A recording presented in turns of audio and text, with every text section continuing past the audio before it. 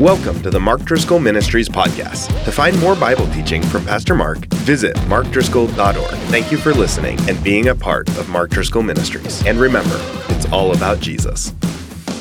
All right, if you got a Bible, go to the book of Daniel. We're in chapter 7. And let me tell you this, most of the time, preachers will preach the first 6 chapters and then quit. And in an hour, you'll know why. This is an impossible text. This text is going to, at certain points, stretch your imagination and mind. And I'm going to strain with human language to explain supernatural things. By way of preface, let me just tell you that there are 2 basic ways to view human history. One is that the future is open, uncertain, and the possibilities are endless, that anything could happen, that everything hangs in a precarious balance. If you believe that, you will live a life of anxiety, you will be stressed and depressed, especially during an election year. Just throwing it out there. If you think that the future is ruled and controlled by God, that it is closed, that He is in charge, that He is good, that He is working all things for His glory and the good of His people, and that God ultimately has a destiny and plan for history, you will sleep better. You will turn your phone off. You will not cuss at the nightly news. You will live differently with less anxiety. My hope, prayer, and goal today is to prove to you from the perfect prophetic word of God that God knows, rules the future, and as the kids' song says, He's got the whole world in His hands. So as we get into Daniel 7, just to catch you up if you are in fact new, the story of Daniel begins in chapter 1. He's a teenager in a nation called Israel. That nation is invaded and overtaken by a pagan foreign king and kingdom as judgment and justice on God's people. He is forced to walk 700 miles. Now he is in a new nation, gets a new name. They try to convert him to a new religion. They brainwash him. They castrate him. All is seemingly lost and hopeless.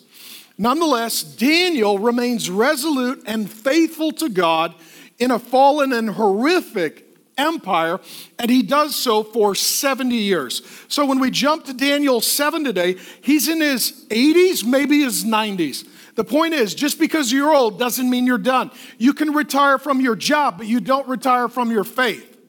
Okay, that's the story of Daniel. And what happens in Daniel 7 is we get prophetic literature.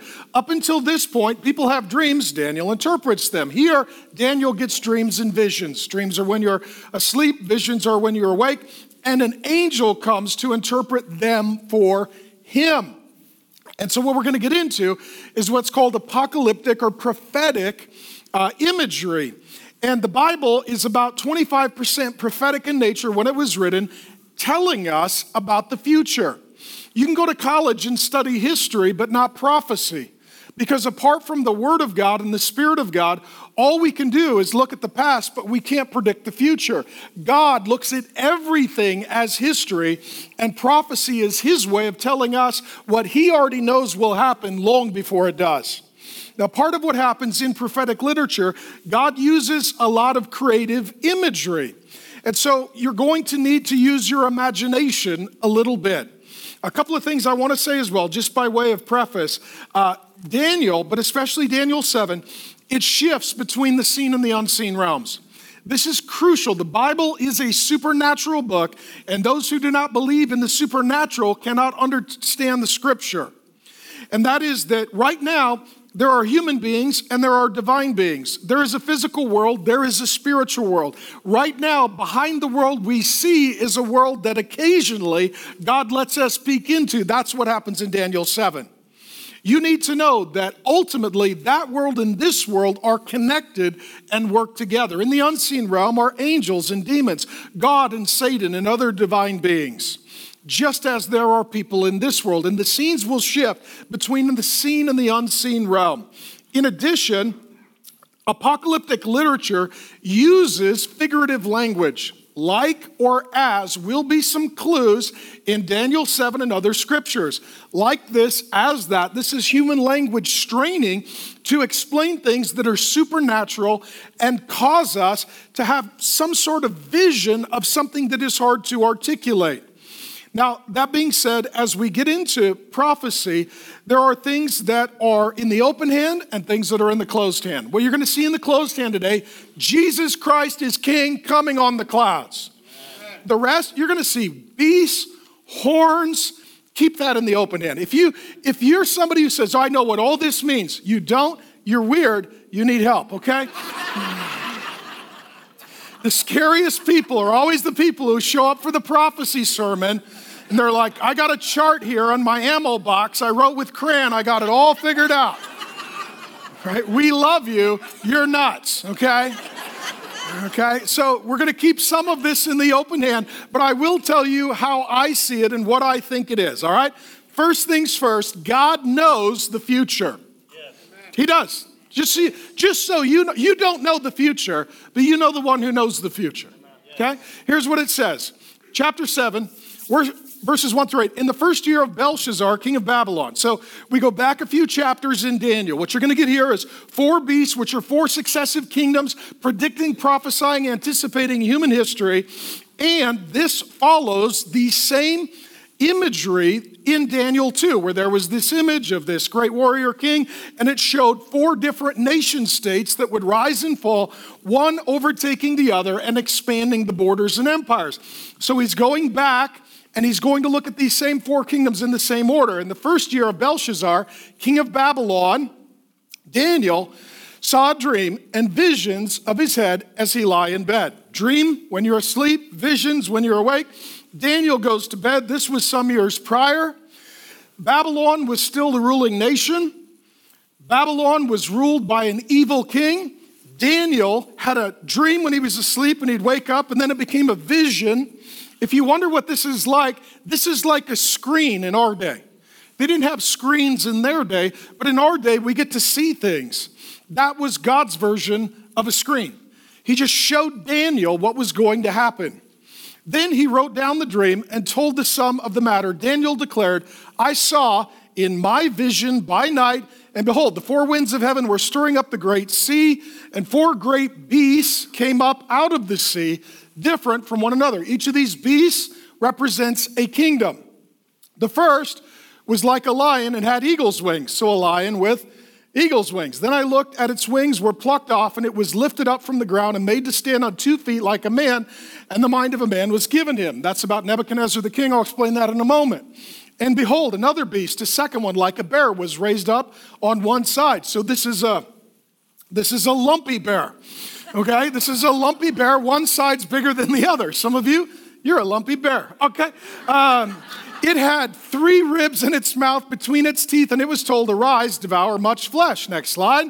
After this I looked, and behold, another like a leopard, a winged leopard, with 4 wings of a bird on its back, and the beast had 4 heads, and dominion was given to it. After this I saw in the night visions, and behold, a 4th beast, terrifying, dreadful, exceedingly strong. It had great iron teeth. It devoured and broke in pieces and stamped what was left with its feet. It was different from all the beasts that were before it and had 10 horns, so 5 times more powerful. I considered the horns, and behold, there came up among them another horn, a little one. I believe the horns refer to kings and kingdoms.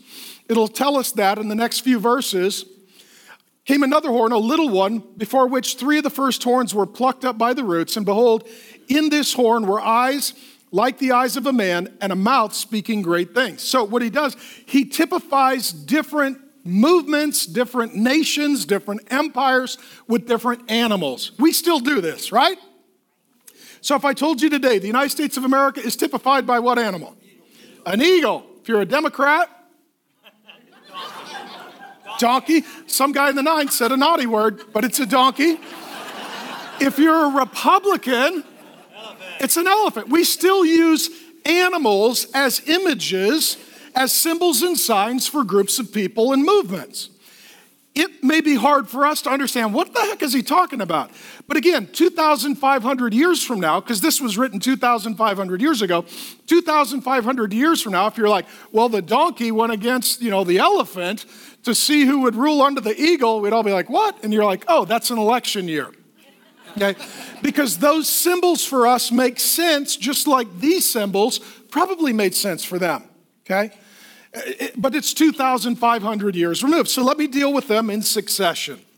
And what it is showing is that God's people would be under the rule of successive pagan, godless, Gentile kingdoms. Usually when the Bible refers to the sea, it's talking about nations and people groups that are far away.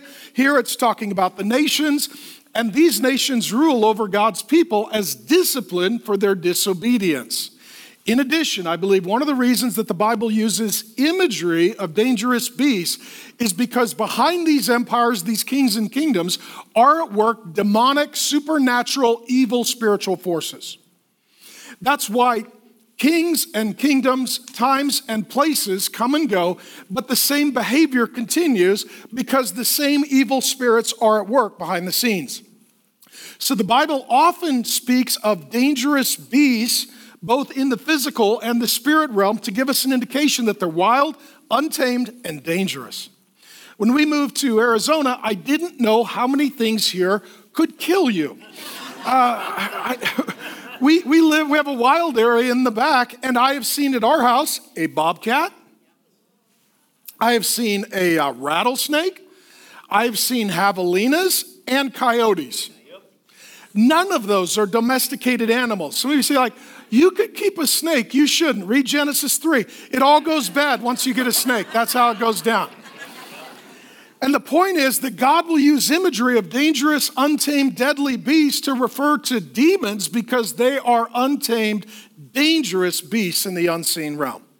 And I believe that's one of the reasons that he's using this beastly image. Well, the first image is of a winged lion. That is the nation of Babylon. It ruled previous chapters of Daniel. We looked at this where it was ultimately overtaken. But the nation of Babylon, their symbol was a winged lion. So if you were to go into the ancient city of Babylon, you would pass through something called the Ishtar Gates. And the symbol, the icon on the Ishtar Gates, was a winged lion. How do we know that? They have excavated, archaeologists have. Eventually, archaeologists catch up with the Bible, so we appreciate them doing that. The Bible tells us history, and eventually they dig it up and confirm what the Bible says. When they dug up the Ishtar Gates, they are on display in Germany and in London at museums, and the Ishtar Gates entering Babylon, winged lion on the gate, because that's the symbol of the city and the nation. So they would have understood this as referring to the Babylonian Empire. In addition, when it says that there was one who had his wings plucked and then his mind was restored, we looked at this previously with King Nebuchadnezzar. He was the most powerful empire and emperor in the world, and then literally God clipped his wings. He got humbled. He came down from his throne, and he has literally lost his mind for 7 years, and then it says that his mind was restored to him. That's exactly what happened. The next empire, king and kingdom that is given is of the lumpy bear. Okay, the lumpy bear is the Medo-Persian Empire. The Medo-Persian Empire came in and conquered Babylon and then expanded its borders. The reason that it's a lumpy bear, one side bigger than the other, the Medo-Persian Empire was two empires together, but the Persian Empire was much bigger and stronger than the Mede Empire, and eventually the Persian Empire overtook the Mede Empire. That's why if you study world history, they'll talk a lot about the Persians, but not so much about Medo-Persia. That's the bear. So the first is Babylon. The second came into existence. That prophecy was fulfilled in Daniel's lifetime when the Medo-Persian Empire came in and toppled Babylon. I believe that was in Daniel 5. If you were here, we covered it then. The third is a leopard with wings. How fast is a leopard? Super fast, right? If you see a leopard and you're like, I got to run, just lay down and surrender. It's over. It's over, right? You will not outrun a leopard. They are fast. What about if you put 4 wings on a leopard? They're really fast. They can outrun anyone and anything, and with the wings, it means if something gets in its way, it just goes over it. You cannot stop it. This was a prophecy about Greece and the Greek Empire, led by, historically, Alexander the Great. He started ruling and reigning around the age of 23. Within 10 years, he conquered the entire known world. He overtook what was the Babylonian Empire and what was the Medo-Persian Empire and expanded it within 10 years. This guy worked, warred fast. History tells us, we're not sure if it's true or folklore, that after conquering the entire known world at the age of 33, he sat down and wept because there was no one else to conquer. He then died, and it said here that this kingdom would be divided into 4 horns, which means 4 rulers. He did not have an heir. Usually when you would die, just like you would leave a company to an heir, you'd leave a nation to an heir. He had no heirs. So when he died at age 33, the Greek Empire was divided between 4 generals that ruled under him. This prophecy was not fulfilled in Daniel's lifetime. God was here predicting that the Medo-Persian Empire would fall, that the Greek Empire would come, that Alexander the Great would rise up, and that Alexander the Great would die, and then 4 generals would take over that kingdom. God is surprised by nothing. Okay, I was thinking of it on the way in. You know that there was a civil war in America, right? Okay, so have you seen those people that do the Civil War reenactments? They get into a park and they dress up and they get a musket, right? And they're going to reenact, right? If you do that, you're weird. I mean, not as weird as the people at Comic-Con, but you're still weird. Now, if you do both, you're really weird, okay? But, oh, hey, I'm just telling you how it is, brother. Okay, so if you knew, let's say you showed up at a park and they were doing a Civil War reenactment and you knew it was a Civil War reenactment, would you freak out? No. Oh, you'd be like, I know what this is. This is a reenactment. What if you didn't know about the Civil War and about Civil War reenactments? And you showed up at the park, you're like, muskets? Ruh-roh, right? Here's what you need to know. For us, it looks like war. For God, it's all a reenactment. God sees and knows all. God rules and controls all. History for us seems like the battle could end in any number of ways. For God, everything in history is a reenactment. He already knows and controls the future. That's what God is showing here. That's what God is revealing here. The 4th empire, I believe, is the Roman Empire.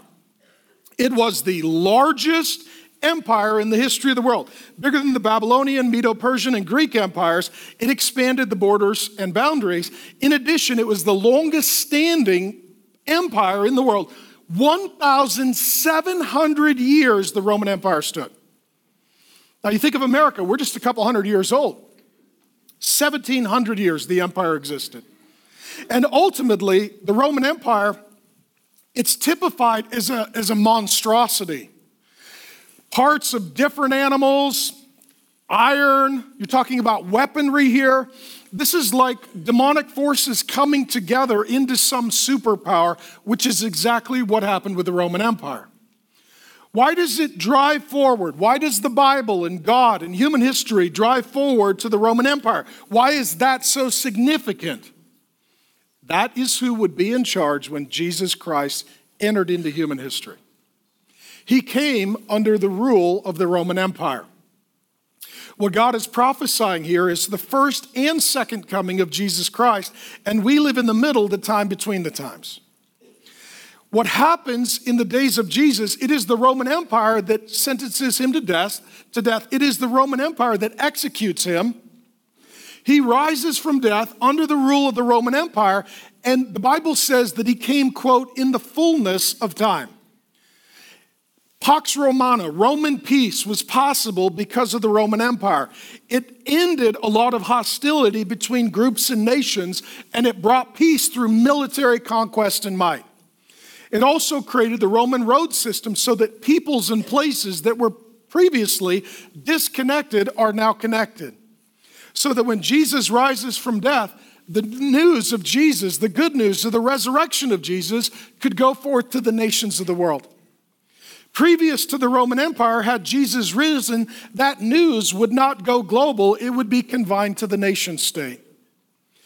The point is this: there are multiple ways to view history. If you study history in university, sometimes they will focus on concepts and ideological movements, other times significant dates, other times prominent leaders. For God, the center of history is Jesus Christ.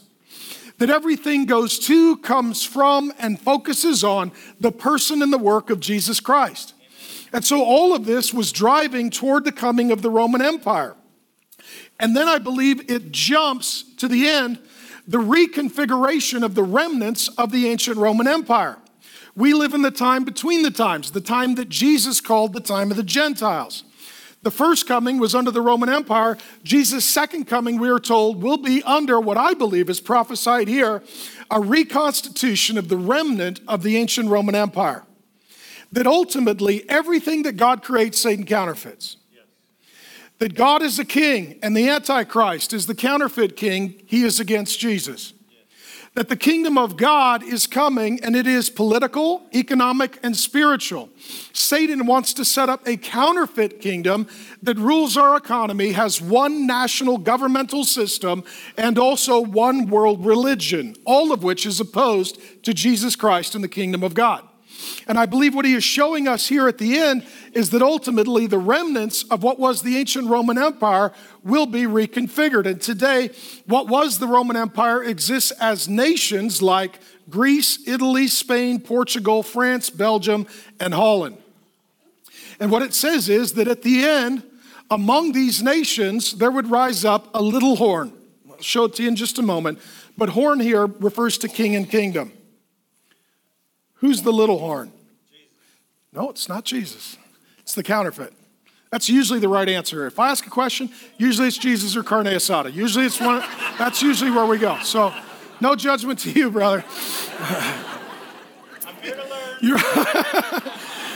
That ultimately, this is the Antichrist. This is the counterfeit Jesus. This is the counterfeit king. This is the counterfeit kingdom. This is the counterfeit economy. This is the counterfeit army. This is the counterfeit religion. Little. How does he start? Little, small, insignificant, unexpected. The point is this: Satan always just wants a little start. Okay? He just wants you to give in to a little temptation, wants you to have a little compromise, wants you to have a little cowardice, a little fear, right? Wants you to have a little false teaching, not a lot, just a little. And like cancer, eventually it grows and kills. So it shows here, he starts little, but he gets big. He starts quiet, but he gets loud. If you have allowed Satan and demonic things into your life, this is exactly how it works. A little drugs becomes an addiction. A little alcohol becomes a wrecked life. A little perversion becomes an out-of-control marriage. True or false? True. That's how Satan works here, and it's how he always works. And the Antichrist here means two things. Anti can mean against or replacement of. Okay? In the New Testament, 1st and 2nd John are going to use the language of the Antichrist. Paul's going to call him the man of lawlessness. He's spoken a lot of in Revelation. Revelation quotes Daniel 7 repeatedly. Daniel 7 is quoted or alluded to 58 times in the New Testament. The majority of those occurrences are in the book of Revelation, looking at the end of the end. And what it is telling us here is that Satan is always trying to do two things: oppose all that is for Jesus and replace Jesus. This still happens. The Antichrist, I believe, is a person who is possessed by Satan in the end with extraordinary supernatural power. I believe it is not unlike Judas Iscariot, who during the first coming of Jesus was filled with demonic power through Satan. I believe that the spirit of Antichrist is at work in every age, every culture. Shows up politically, shows up spiritually, shows up morally, shows up economically. That ultimately the spirit of the Antichrist against and replacing Jesus exists even in America today. We're not yet in the kingdom of God. There is no perfect culture that is absent of demonic activity. Behind the world that we see is a world that God sees and occasionally lets us see. Our war is not against flesh and blood, but powers, principalities, and spirits. The backdrop of all of Daniel is spiritual warfare. It's a battle that started in heaven when Satan and demons declared war on God, were thrown down to the earth. They have continued their war, and they're seeking to recruit us to join their side, to be anti-Christ, to oppose Jesus and or replace him as the highest authority, our greatest treasure, and the person that we love most dearly. The gravitational forces of this fallen world are always seeking to pull us down and not to rise up to love and serve Jesus. Okay? That's what we see here. And it's prophesied in 4 nation states. Okay? Now, how many of you hear this and you're scared? Okay? How many of you, this sounds a little bit like a Scooby-Doo episode. You're like, ruh-roh, right? It's a little scary.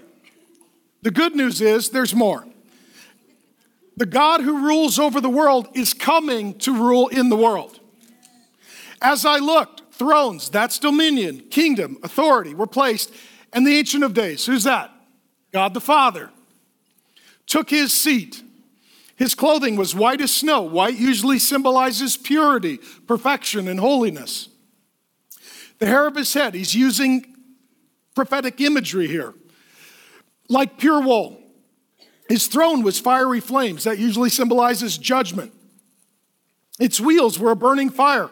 In that day, if you wanted something to be portable, you needed to put wheels on it. The point is that God's justice and his judgment, it extends to all people's times and places. There is nowhere that the judgment and justice of God does not travel.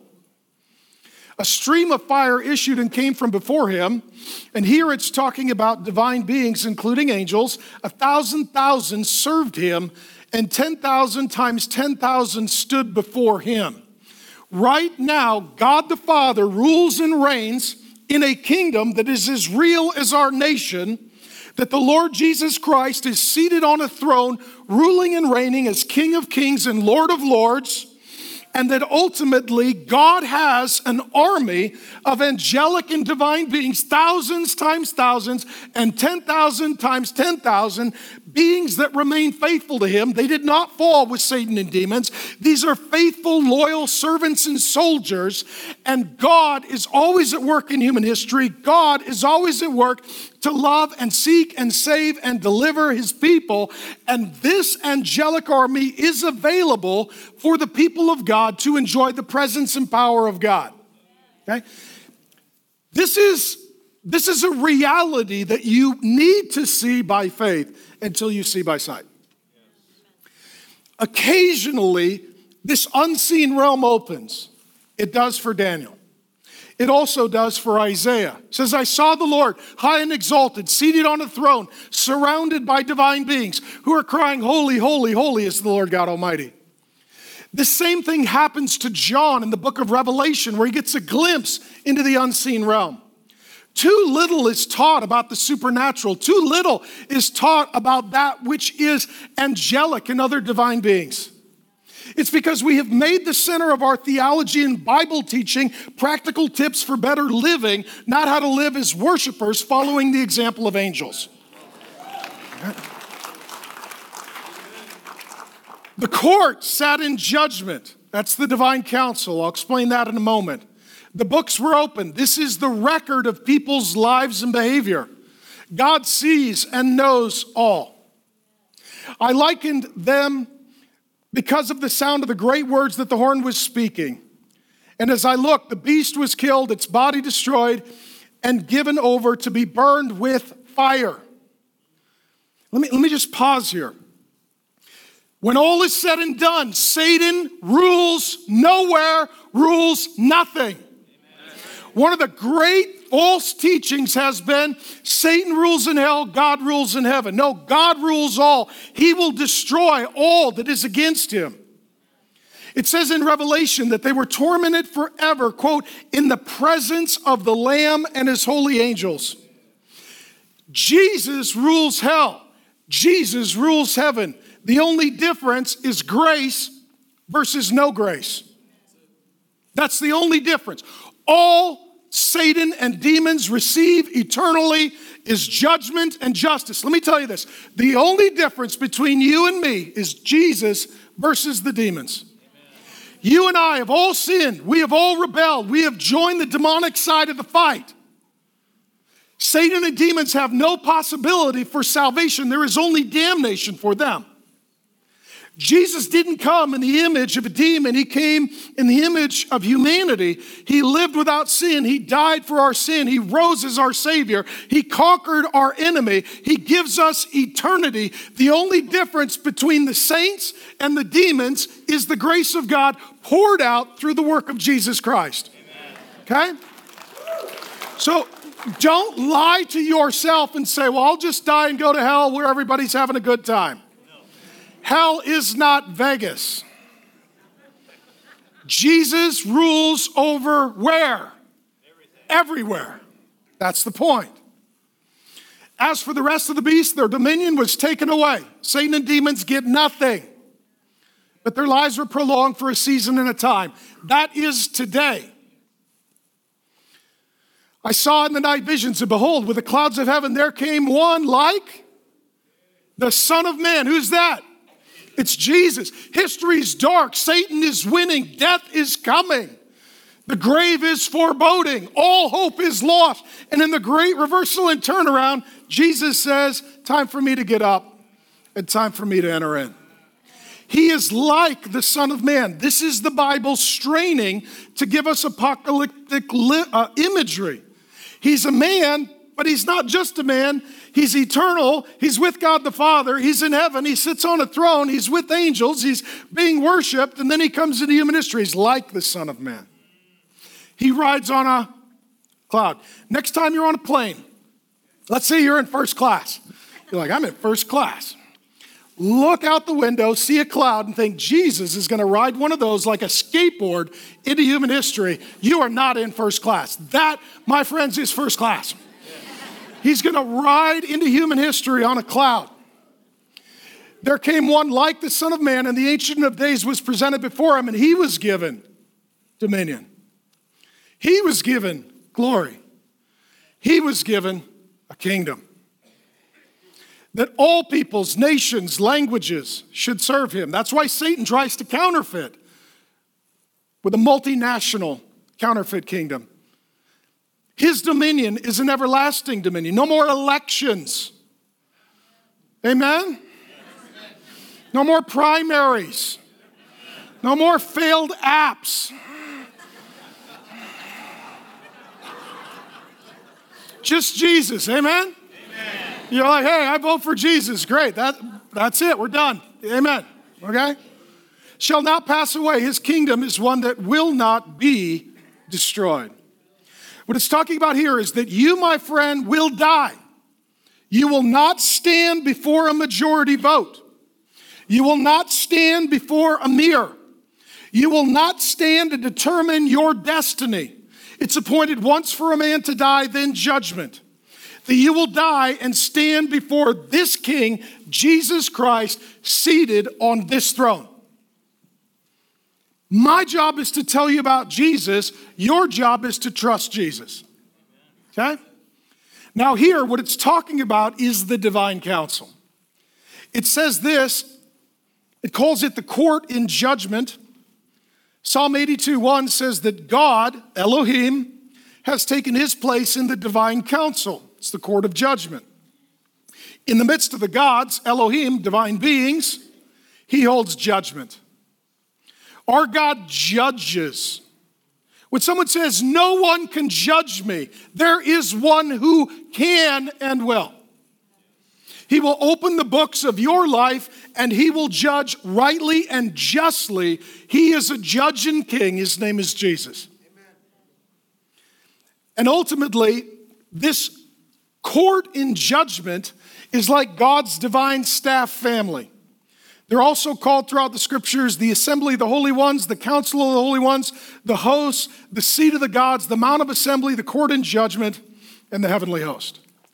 This includes not just angels, but other divine beings, of which there is great and profound mystery. Sometimes people are like, yeah, I believe in angels. No, there's a lot more going on in the Bible than just angels. Angels are probably lower level servants, messengers, and ministers. An angel literally means a messenger. We see this in Daniel. We hear of a watcher, a holy one, the holy ones, an angel, the host of heaven, the prince of the host, the angel Gabriel, the angel Michael, the prince of Persia, the chief princes, a man, quote unquote, clothed in linen, and a Lord. That ultimately, right now in the unseen realm, right now in the presence of Jesus, there is a throne. Surrounding that throne are departed saints, brothers and sisters who died with faith in our King, Jesus Christ. Joining them, in addition to God's human family, is his divine family. Angels and other divine beings. And right now, they're watching human history, and they're waiting for Jesus to get off his throne, to get on his cloud, and to ride in. And the host of heaven is coming with him, and no nation will stand against them. You need to believe that history is closed, and it closes with the second coming of Jesus Christ. The story of Daniel continues. He goes on to tell us that worshipers of God will rule with King Jesus. This is good news. The scene starts very dark. Jesus is coming. What will we be doing? Here is what your future, if you belong to Jesus, this is your guaranteed inheritance. As for me, Daniel, my spirit within me was anxious and the visions of my head alarmed me. Let me just say this. Some people are like, I wish God would just tell me what's going to happen. No, you don't. No, you don't. You don't want to know. You would sleep with a cup on and a helmet and one eye open. You don't want to know. I approached one of those who stood there. This is an angel or another divine being. And asked him the truth concerning all of this. So Daniel's got this vision, and there's an angel there. God's human and divine family are together again. He walks over to the angel. He's like, explain. Okay. Have you ever gotten any revelation from God that confused you or alarmed you? Okay. Even as you read Daniel 7, you might find it confusing and alarming. Well, that's how Daniel received it, so don't feel bad. Don't feel bad. So he told me and made me known the interpretation of the things. These four great beasts are four kings who shall rise out of the earth. You see where Jesus, the Son of Man, comes down from heaven. Where do the beasts come up? They come up from the pit.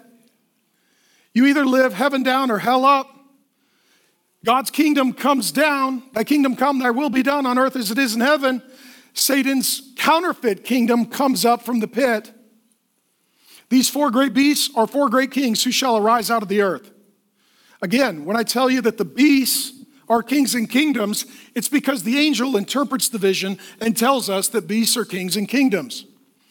But the saints, who are the saints? That's you. That's you. You're a saint if you belong to Jesus. That means a holy one, a righteous one. Some of you are like, I'm not holy. Jesus makes you holy. Jesus takes away your sin and gives you his righteousness. God made him who knew no sin to become sin so that in him we might become the righteousness of God. Your king went to the cross to pay your debt and gave you his holiness, his righteousness, and he takes you from sinner to saint. That's the people of God. This is amazing, amen? This is amazing, okay? Now, let me say this. The saints of the Most High shall receive what? The kingdom. I've got children. My children are my heirs. At some point, whatever I have for an inheritance, I will give to them. God is your Father. He has an inheritance for you. You will inherit the Father's kingdom. And you will rule and reign under your King, Jesus. And possess the kingdom for how long? Forever and ever and ever. No 07, 08, double dip in the market, I'm upside down. None of that. Forever and ever and ever. Now let me say this. As you hear this, if you worship Jesus, you'll be with Jesus forever. If you are a saint and a citizen of the kingdom of God, this is as close to hell as you will ever be, and resurrection and eternity is all that awaits you. Conversely, if you do not know Jesus, this is as close to heaven as you will ever be, and death and destruction is all that awaits you. And as we hear this, it's all by the grace of God. Just think of it. Satan, demons, There's no salvation. Sinners can become saints. As you hear this, don't fall into what I call the modern myth. I was listening to Christian radio. I don't do it much, okay? But I'm listening to Christian radio, and they're talking about Jesus dying and rising in our place for our sins. And the song basically said, it shows me how much I'm worth. When you see King Jesus entering into human history to die and rise for you, do not think, I must be awesome. Think, he must be awesome. This is the difference between dogs and cats. Let me explain this, okay? So, for you cat people, this is gonna hurt, okay? So, a cat, if you love a cat, feed a cat, nurture a cat, care for a cat, the cat thinks, I must be an awesome pet. If you love, care for, feed, nurture a dog, they think, I've got an awesome master. Okay? We're dogs, right? We're dogs. So as you hear all of this, don't wake up and say, I must be really worth something. No. You're in the same category as a demon. The only difference between you and a demon is Jesus. And that's not because we're awesome, it's because he's awesome. That's why we don't go to heaven and sing songs about us forever. I'm so worthy, so amazing, good pick, Jesus, nice taste, you're welcome. Right? We don't, that's in hell, okay, that's in hell. All right, so how about we do some more? This is fun. Give me another slide, please. History gets worse before it gets better. We're in the time between the times. First Roman Empire, done. Reconfiguration of the remnants of the Roman Empire, entering of the Antichrist into human history, that is forthcoming, we know not when. We live in the time between the times, and here's what happens. Things get worse before they get better. This is because evolution is a joke. Okay? It's a joke. We're not getting better. Right? We're not. The world's not getting better. Have you noticed this? How many of you feel like it's getting so much like heaven, I can barely tell the difference. Our whole technology is being driven by the porn industry, and now we're talking about murdering babies after they're born. We should reverse the evolutionary chart. We're going backwards. Okay, it's going to get worse before it gets better. Some of you are like, you're a pessimist. No, I'm a Christian. Which means everything that we do is wrong, and Jesus comes in and makes it right. Okay? So my hope for this world isn't in this world. It comes into this world with Jesus. Then I desired to know the truth about the fourth beast. Daniel's like, okay, explain what's going to happen in the end, which was different from all the rest, exceedingly terrifying. Again, it's a demonic monstrosity, teeth of iron, claws of bronze, which devoured and broke in pieces and stamped what was left with its feet.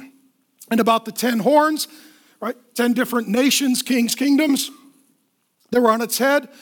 And the other horn that came up, and before which the three of them fell, the horn, the king that had eyes and a mouth, this is a person that's demonically empowered, satanically inspired, spoke great things, counterfeit preacher, counterfeit gospel, that seemed greater than its companions. As I looked, this horn made war with who? You, if you are a saint, you live in a war zone. Human history is a war zone. There's a war for your marriage. There's a war for your family. There's a war for your emotional health. There's a war for your physical health. There's a war for your spiritual health. There is a war. How many of you feel it?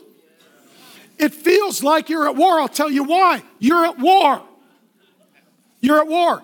Satan declared war on God, and if you belong to God, you are an enemy of his enemy. As I look, made war with the saints, prevailed over them. The Christians are standing firm. They're holding their ground. They're opposing all that is opposed to God, but they lose. You know why? Our only victory is from Jesus. goes on to say, until the Ancient of Days, God the Father came and judgment was given for the saints of the Most High, and the time came when the saints possessed the kingdom. How does that happen? Jesus comes back. We are waiting for Jesus to come back. There is continually an effort to say, if we would all just come together and have unity and agree and set aside our differences, heaven would come to earth. No, hell would come to earth. We belong to King Jesus. We serve King Jesus. We worship King Jesus. We're waiting for King Jesus. Our hope for this world is not in this world. It's in the unseen realm and comes with the second coming of our King. Thus he said, as for the fourth beast, there shall be a fourth kingdom on the earth, which shall be different from all the kingdoms. This is the kingdom that is the demonic counterfeit of the Antichrist. It shall devour the whole earth, trample it down, break it into pieces. As for the 10 horns, out of this kingdom, 10 kings shall arise. Why did I tell you that horns refer to king and kingdoms? Because that's what it says. As for the 10 horns, out of this kingdom 10 kings shall arise, and another shall arise after them. He shall be different from the former ones, shall put down the 3 kings. This is the Antichrist. He shall speak words against the Most High. Does this still happen? Is the spirit of Antichrist giving powerful people great platforms to proclaim things that are Antichrist? Yes. Still happens. And shall wear out who? The saints. Let me explain this. You and I are finite beings with limited energy. That's why God gives us a day off. That's why we got to go to bed at night. We got to hydrate. We got to eat food. We get sick. We get tired. Satan and demons do not share in the limitations of our humanity. Revelation 12:10 says of Satan, he is the accuser of the children of God, that he accuses them day and night. How many of you can't work day and night? What happens is you and I are in a spiritual war. Lies, temptations, false teaching, compromise, fear. And the Bible says to stand firm, to hold your ground, that Jesus won the victory and you hold the line. Now the problem is eventually you get worn out. How many of you are there? You're like, I'm just tired of life. I love Jesus. If he would come back, that would be amazing. I feel like I'm knocked out on my feet. It's because you're up against demonic forces. Here's a key. You know that someone is demonic when they have an inexhaustible energy source for evil. Have you ever dealt with somebody who's evil? You're like, do they take a day off? Do they ever go to bed? They're just wearing me out. That's demonic. I've been preaching the Bible long enough. You preach the Bible long enough, you get some of these people. They never stop. They never quit. They never grow weary. It's because they are demonically empowered. That's how you know you're dealing with the demonic, when it wears you out and has energy that is inexplicable from the human perspective. This is where all of history is going. Shall wear out the saints of the Most High, and shall think to change the times and the law. Satan and demons are saying, you know what? The Bible says that Jesus is coming back and he's going to win, but we think we can change that. Today we would call this a different interpretation. We disagree, and we could change the law. Whose law? God's law. Anytime there are those who claim to belong to Christ and are trying to change the law, they are ultimately antichrist. Let me just say this. Most of the time it's sexual. And most of the time people that have a theological problem with the Bible actually have a moral problem with their behavior. Rather than changing their morality, they try to rewrite God's law. Okay? These things are not just what will happen, but what always happens when the spirit of Antichrist is at work in the world. One of two things will change: your behavior or the Word of God. If you change the Word of God instead of your behavior, you're Antichrist. You're opposing Christ and replacing Christ with you as the highest authority, as the king, as the judge. Friends, make no mistake. If you want Antichrist, there will always be someone able and capable to preach it in a winsome way to lead you astray. Okay? Shall speak words against the Most High, shall wear out the saints, shall try and change the times in the law, and they shall be given into his hand for a time, times, and half a time. The saints of God ultimately experience the victory of God, but the court shall sit in judgment, the divine council, the heavenly host, God's people and divine family. And his dominion shall be taken away and consumed and destroyed to the end. Satan inherits no one and nothing. And the kingdom and the dominion and the greatness of the kingdoms under the whole heavens shall be given to the people of the saints of the Most High. Just hear me in this. This life is so short, and the things that we labor for are so cheap. The life that God has for us never ends, and his provision is without measure. Okay? You need to keep the long view of things, especially on the hard days. You need to think in eternal scope. God's people should not be thinking in terms of minutes, hours, days, months, or years, but millennia. Okay? That's what God wants you to see. Where you're going, what he has for you, so you have hope and run toward that future. His kingdom shall be an everlasting kingdom, and all his dominions shall serve and obey him. Here is the end of the matter. This is all about the end. As for me, Daniel, my thoughts greatly alarmed me. My color changed. I was flush, but I kept the matter in my heart. What he's talking about here is how things get worse before they get better. That God is a king. Satan wants to be the counterfeit king. God has a kingdom. Satan wants a counterfeit kingdom. God wants to provide for us morally, spiritually, economically, and politically. Satan wants a counterfeit kingdom that is anti-God's law. And in the end, all of human history is marching toward one final battle.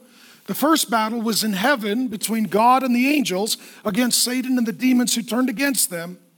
They're now recruiting human beings in human history to join them in their rebellion, and it all culminates with nations and religions and economies coming together under the Antichrist. The spirit of Antichrist exists in every age.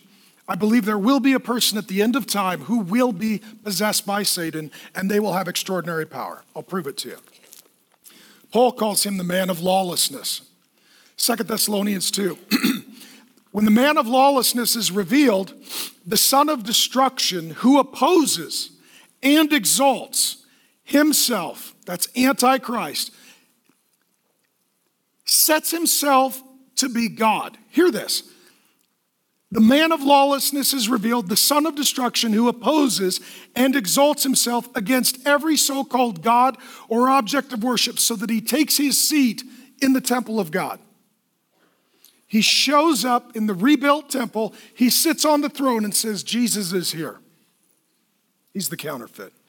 Proclaiming himself to be God. The coming of the lawless one is with the activity of Satan, with counterfeit powers, false signs, and wonders. If you chase power, you will meet Satan. If you chase miracles, you will meet Satan. We don't choose miracles or power, we chase Jesus. And we don't follow signs, wonders, and miracles, but we expect signs, wonders, and miracles to follow us as we follow Jesus. What this means is that Satan will do counterfeit supernatural things to lead you astray. He will heal your cancer if he can damn your soul. So for us, we don't seek signs, wonders, miracles. We seek the will of God. If that should be a sign or wonder or miracle, we receive it. If it's death by cancer, we receive that, because to live is Christ and to die is gain. Okay? Now,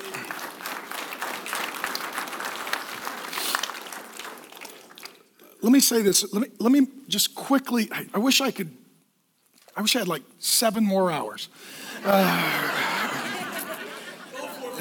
Yeah, well, I mean, we have diabetics. They need to go get a snack. So, he talks about the end of the matter.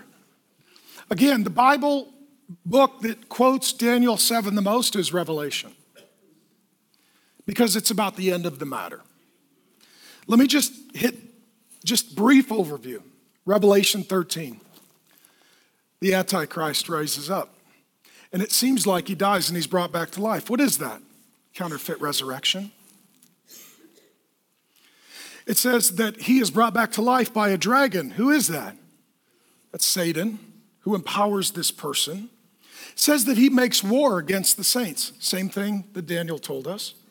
It says that he blasphemes God. Same thing Daniel told us, that he speaks against God. That he does counterfeit miracles. Revelation 17 adds a little more detail. It says that there will be a beast, that's the demonic, ridden by the whore of Babylon. Babylon is where we started in Daniel 1. At work behind Babylon was the spirit of Babylon, a demonic spirit that is active in any and every age all the way up until the end. If you see a horse ride by and there's a woman in the saddle, who's in charge? The woman in the saddle. The Antichrist is ridden by the spirit of Babylon. The spirit of Babylon is a counterfeit to the bride of Christ. Jesus has a bride called the church. Satan has a whore called Babylon. Everything God creates, Satan counterfeits. Everything that the Spirit of God builds, the spirit of Babylon seeks to break. All of human history will come to pass just as God prophesied and promised. It goes on in Revelation 17 to say that they would martyr the saints, that God's people will ultimately be worn out to the point of death. And then what happens? Friends, what happens then? Then Jesus comes back, and he'll wipe every tear from your eye. And he will call you by name because he loves you by name and he knows you by name. And you will leave your grave in a glorified body.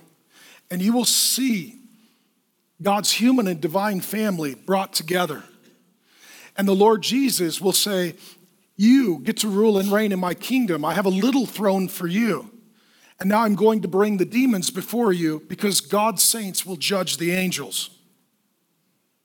There is a day coming when Jesus is vindicated and you also get to participate in the victory of Jesus for all eternity. I want you to have hope for the future, even if in the moment it seems bleak. Originally, this was written to people who were far from home. Are we far from home? Yes. They were worn out. Are you worn out? They were fearful that the world was getting darker and worse, and they were scared for their kids and their grandkids. Anyone feel that? Yep. And it shows that God is sovereign, that God knows, that God rules, that God reigns, and that Jesus Christ is a king, and his invisible kingdom will become visible. That his unseen rule will be seen by all. And let me say this. We have far more revelation and information than Daniel did.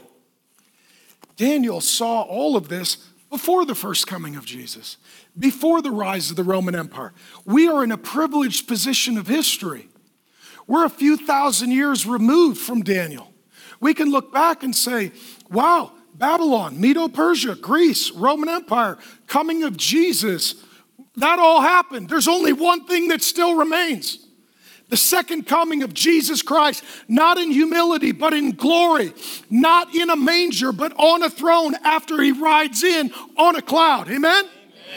Your Jesus is not just bigger than you think, he's bigger than you can think. Yes. And when he is done, everyone and everything will be ruled by him. All will be good, all will be grand, all will be glorious, and all the saints of God will be cheering. That's what awaits us in the eternal. Let me say this, your deepest longings will not be satisfied in this life. Daniel's deepest longing for the coming of Jesus was not satisfied in his life. Today, Daniel is buried in what was Babylon. Your deepest longings will be satisfied after the second coming of Jesus, the Son of Man. Let me give him the final word. Jesus says he's the Son of Man. Jesus' most frequent reference to himself by title is Son of Man. He says it some 81 times. And he keeps saying, okay, Daniel 7, that's me. Daniel 7, that's me. Daniel 7, that's me. Here are some words from Jesus. John 3:13, no one has ascended into heaven except he who descended from heaven, the Son of Man. Jesus says in Matthew 9:6, the Son of Man has authority on earth to forgive sins. Jesus is the Son of Man, and he alone can forgive your sin. Mark 10:45, Jesus says, the Son of Man came not to be served. This is a different king. He came to serve and give his life as a ransom for many. There's no king like Jesus. There's no king that serves. Every one of us wants to be the king of something so that we can be served. Jesus is the king who comes to serve. Luke 19:20, Jesus says, the Son of Man came to seek and save the lost. Were you lost? Yes. Did the Son of Man find you? Yes. Amen. Matthew 12:40 is Jonah. People read the Bible and they're like, did these things happen? Jesus said it did. As Jonah was 3 days and 3 nights in the belly of a great fish, so will the Son of Man be 3 days and 3 nights in the heart of the earth. Jesus says, I'm going to die. I'll be back in 3 days. That's what the Son of Man does. He forgives sin and defeats death. Matthew 17:22-23, Jesus says, the Son of Man is about to be delivered into the hands of men, Roman hands, by the way, and they will kill him, and he will be raised on the third day. Jesus says, I'm the Son of Man. They're going to kill me. I will rise in 3 days. That was a Sunday. That's why we're here on a Sunday. Matthew 26:64, what awaits us?